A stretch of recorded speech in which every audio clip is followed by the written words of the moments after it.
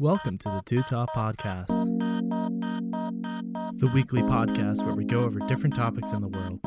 I'm your host, Thomas Lance, and I'm here with my co-host, Matt Berg. How's it going? You can listen to us on iTunes, Stitcher, and Google Play. Make sure to follow us on Twitter to stay updated on the latest episodes. Now let's dive right into this week's episode of Two Top. All right, welcome back to the Two Top Podcast. We are here, and we have topics. We're not in our usual spot. We just both happen to be in a place that's not Temple. Not our typical. Not our typical setup, but hey, you know, you got to do what you got to do because we're consistent and we'll get an episode in every week. And when it's time to podcast, it's time to podcast. Exactly. We don't skip podcasts here. Skipping podcasts is not okay. But, Matt, we have some topics, as always. And today, I want to talk about the future. The future of our skylines. Because ever since the Industrial Revolution, buildings have been made of steel. Yes. Steel, concrete, you know, structures. Big buildings. The introduction of steel has elevated major skylines to, you know, the taller heights. Nothing was really tall before, but now it's like with steel, skyscrapers could just go up and up and up. I always think of the photo of the whole crew of workers sitting on the beam. Yeah, eating lunch. Wow. Now, steel and concrete are the heavy building blocks of the modern world, but I think there's a new challenger coming up to the plate. Wooden high-rises are the future. Wooden high-rises. Meaning good old tree wood, right? Good old tree wood. Wow. Because wood's a renewable resource. Resource. And with current wood-based technology, it can be as strong as steel. Now, the reason I heard about this is because of this process called CLT wood, which is cross-laminate timber. Timber, okay. It's plywood that they take planks in one direction, glue them together, and then they put planks 90 degrees on top, and they layer them in this alternating order. So the alternate fibers reinforce the other fibers going the opposite directions, perpendicular, to create a surface that is strong as steel. Well, yeah, I'm thinking wood alone has its own properties of flexibility, similar to steel, where it can bend to a certain point without breaking. But when I think of wood, I think of it drying out over time and becoming less of a longevity solution for building. Well, actually, dried out wood lasts a lot longer because once it gets wet, that's when it starts to rot. Okay, so if we keep it dry. Yes. And it's all pressure treated, I'm sure, absolutely, but special treatments. Back in the day, back in Japan, there's ancient pagodas that are 900 years old, and they are made strictly of just timber. Hey, you know what? You make a very good point. That's true. Now, with these new technologies, people are concerned, well, what if it catches on fire? Ah, yeah, something highly flammable. Steel isn't going to burn. Steel isn't going to burn, but when steel gets hot, it can get weak and it can bend. Oh, yeah, absolutely. So you can see steel structures that when they do catch on fire, they tend to fall sooner than wooden structures would fall. Now, this comes into relevance because when these CTL panels burn, the layer of charring is so thick and it actually still holds its form even after it gets burned. Because it's so densely packed together, when you set a fire to it, it will go out if there's nothing fueling the fire, like a blowtorch or a match. So it's actually pretty fire retardant, at least to a safe state, to give enough time for evacuation to happen. Now, currently there are some wooden skyscrapers, but they don't go over. The tallest one's in Sweden. I believe that's 10 stories tall. But there's large pushes to introduce new, taller wooden structures across cities in the U.S., Europe, England, Asia, because that's a renewable resource. Also, these wooden skyscrapers can go up a lot faster in comparison to concrete, because when you make a concrete building, you can see that with construction that goes around us in the city. When you do concrete, you have to do a level, you have to pour the concrete, you have to wait for it to settle before you start doing the next level of flooring. But with wood, you can have all these prefabricated pieces and just go and put them all together, and you can go floor by floor by floor and not have to worry. It's just the amount. It's just how fast you can get the resource there to build it. So the amount of time it takes is a lot quicker. So it's more economically viable because you're not spending as much time building. Now, currently, the only roadblock right now is convincing people that their cities won't burn down, like Chicago in the 1800s. Yeah, the whole city burning down. So London in the 1600s, it's a scary thing. People don't want their cities to burn down, but you have to realize there are precautions that are put in place to make sure this doesn't happen. But I'm very confident that wooden skyscrapers are going to be the future. Is this what they're talking about in architectural school as a main resource? It's things that are starting to be brought up because... Okay, so it's just kind of a recent topic of debate here. Yes, because there's such a large push to lower greenhouse emissions. Like the whole process of making steel, concrete, building buildings has such a high CO2 footprint. But then when you get to trees absorb CO2. So it's actually balancing itself out by doing a building process with wood. It's just a matter of sourcing appropriately to pull from the trees and then planting trees and everything, deforestation. Yeah. Same idea. So it's wood coming from renewable forests that can be, regrown at a sustainable rate so they don't go completely dead. Yeah, exactly. Steel, I mean, we mine the ore from the ground, and we can't produce more. It's just a matter of how much is in the ground. Whereas trees, We can grow you can trees. kind of regulate trees. Yeah. I mean, if you know how to grow something. So I think that's the direction that we will be heading. Wooden skyscrapers. I know there's no plans for any in Philadelphia yet, but I don't see why not. What cities have looked to this? Chicago Again? and Chicago. London. Okay. But and Chicago London. is always on the forefront of Architectural design and everything. Yeah. Okay, that's what I thought. And same with London. I know London's a big staple in design and resource utilization. And it's a good look too to create a building that's 100% sustainable because you're not creating toxic fumes in the air. You're in a sense you're taking the pollution that the trees have stored within them and you're building a building out of it. You know, this is going to appeal to the younger crowds who want to live in a renewable home. You know, it's like the hybrid. It's the Prius of apartment living. buildings. You know, I think that it's something we need if we exceptional, want to yeah. keep on building because right now, I mean, there's going to be with population growth. Rumor has it there's going to be 2/3 of the population living in cities, and with that higher density, you need places to live, and going up is the only place we have right now. yeah. And they say that in Japan, they don't have any room on the land, so they just build up. So these future wooden skyscrapers might be the solution to our problem. Wood. So what's it, Jenga? Your Jenga game might not making- be too far off from what actual skyscraper buildings are made out of. Jenga is the solution to our skyscraper problem. Just wooden blocks to build. Well, not to the top. Jenga as in collapsing, but No, the actual no. structure of wood. No, it's gonna last. It's a very special type of wood. The And panels they can make, by the way, in prefabrication are like 25 meters by 25 meters. Like these, you could build a whole floor in a day or two. That's how efficient they are. It's a matter of fastening everything down, Exactly. not waiting it for it to dry like concrete. Yeah, that's A a concrete and that's steel a big mixture. factor because, like, when you're building the place, you're building the floors, the walls, the ceilings.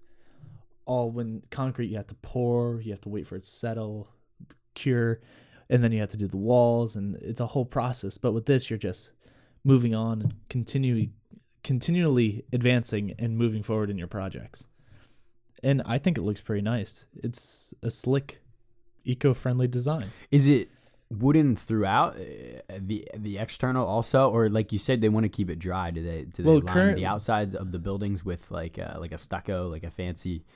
Well, currently, it's similar to how you might have a concrete building, but then a brick facade. Exactly. It's changing the internal structure of these buildings from steel and concrete to wood. Okay. So literally, those steel girders that you're seeing are going to be replaced by wood girders. Exactly, wooden walls instead of those.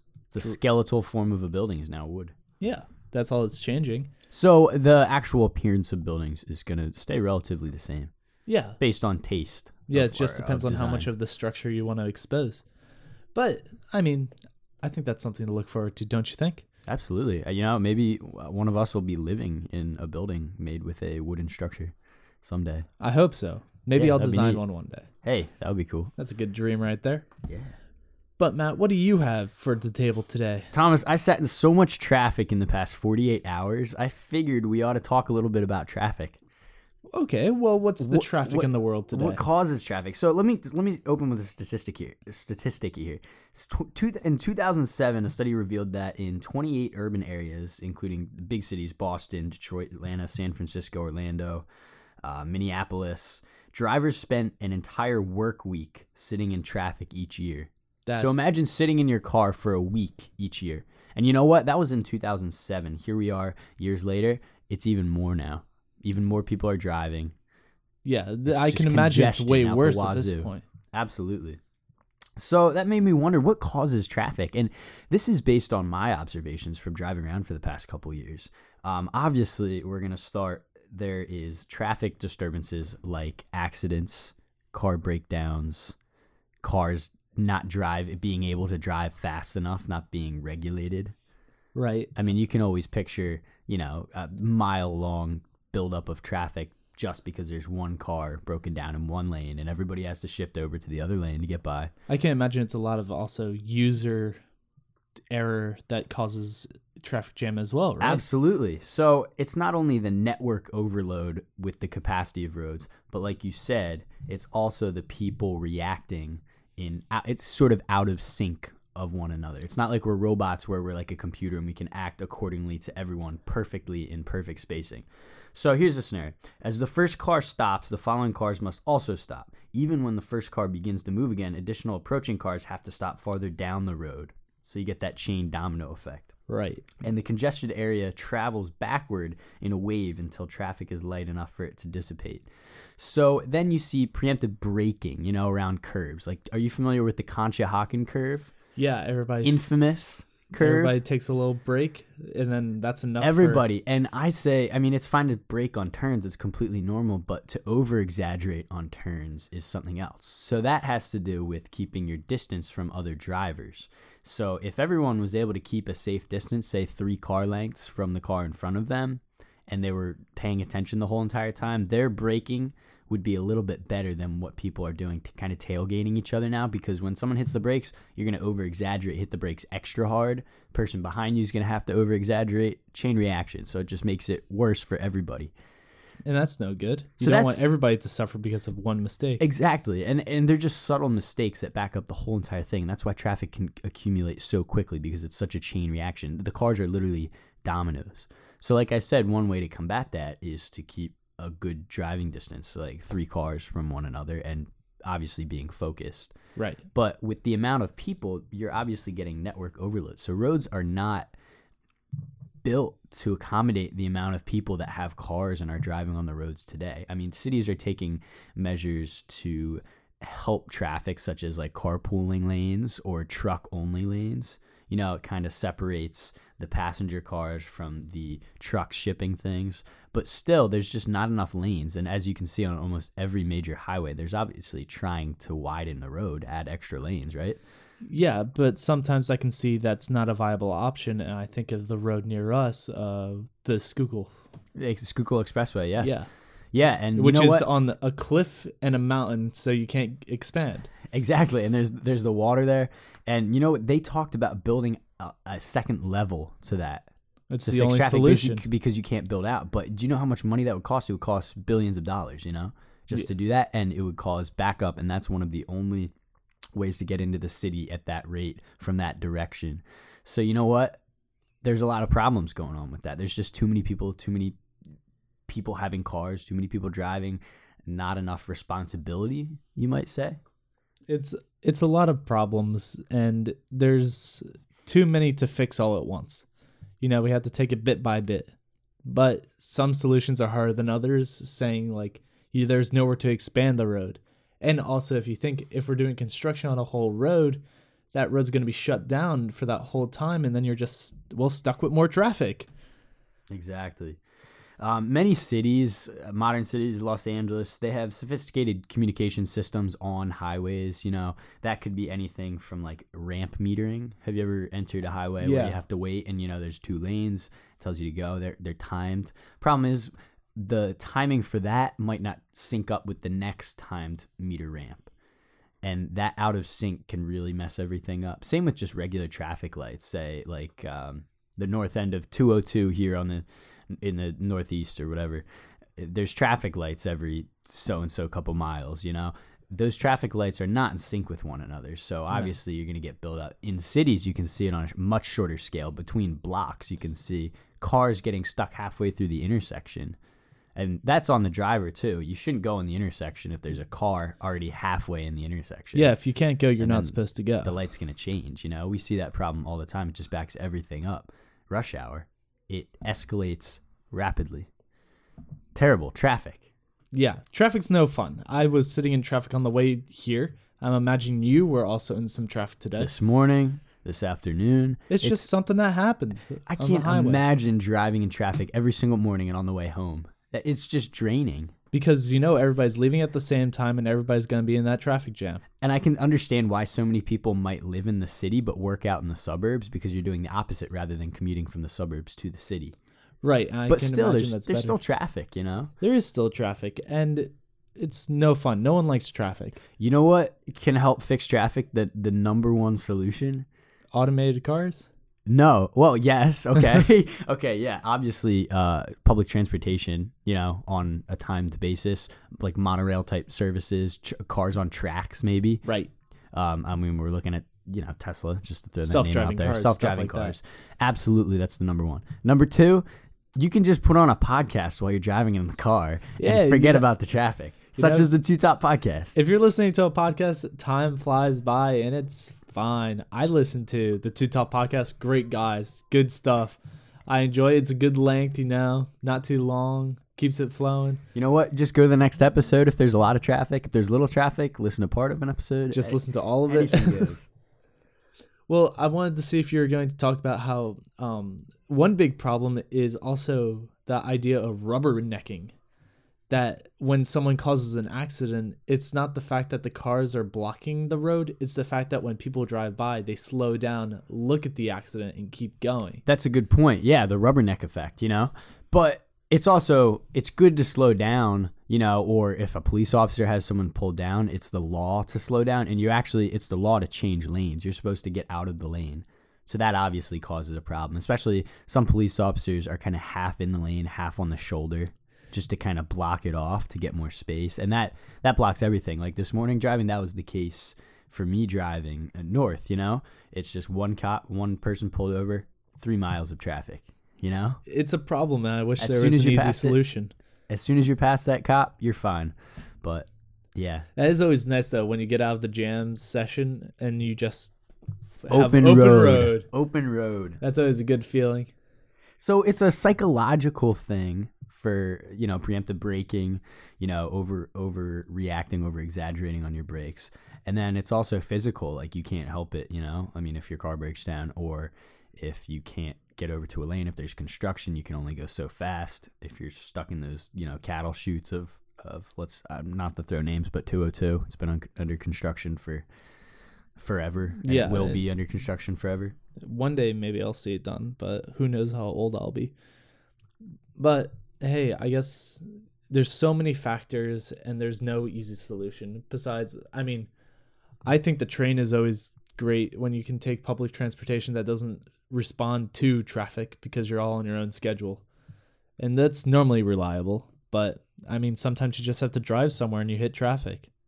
It's always at the inconvenient times. Absolutely. When you need to get somewhere in a rush. Like if you need to get somewhere at 5 o'clock or 5 to 6 o'clock, you're not getting there on time. Murphy's Law. Whatever can go wrong will go wrong, especially in traffic. So, you know, all the top places in the world with the worst traffic, none of them are in the United States. So you're looking at Bangkok, Thailand is one of the worst. Beijing, China. Cairo, Egypt. Calcutta, India. Chennai, India, Jakarta, Indonesia, Sao Paulo, Brazil, Shanghai, China, and then for the U.S., you're looking at San Francisco. I hear San Francisco traffic is some of the worst traffic in the world. Oh, absolutely. Washington, D.C. is also bad. Atlanta, Georgia, and Houston, Texas are among the worst in the United States. But San Francisco, apparently it's unreal. So well, that's not Philadelphia, so I guess we can't complain too much. You know what? too We much. can't complain too much. So just put on a podcast, ignore the traffic. You'll get there in no time.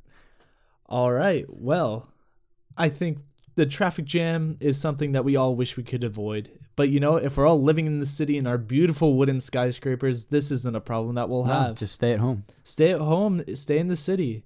And, listen to a podcast, relax, chill. No need to get in a traffic jam. No need for that road rage. Just relax and enjoy the sounds of Two Top. Wow, that's some self-promotion right there. It's a big sales pitch on this episode. Well, I hope you guys enjoyed this lovely episode of Two Top. And, well, have a good one. Join us next week for another episode of Two Top. Pause.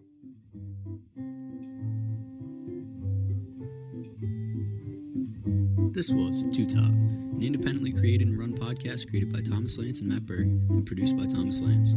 Two Top is currently a non-funded project recorded weekly. For general inquiries or feedback, contact us at twotoppodcast@gmail.com. Thanks, and join us next week for another Two Topics.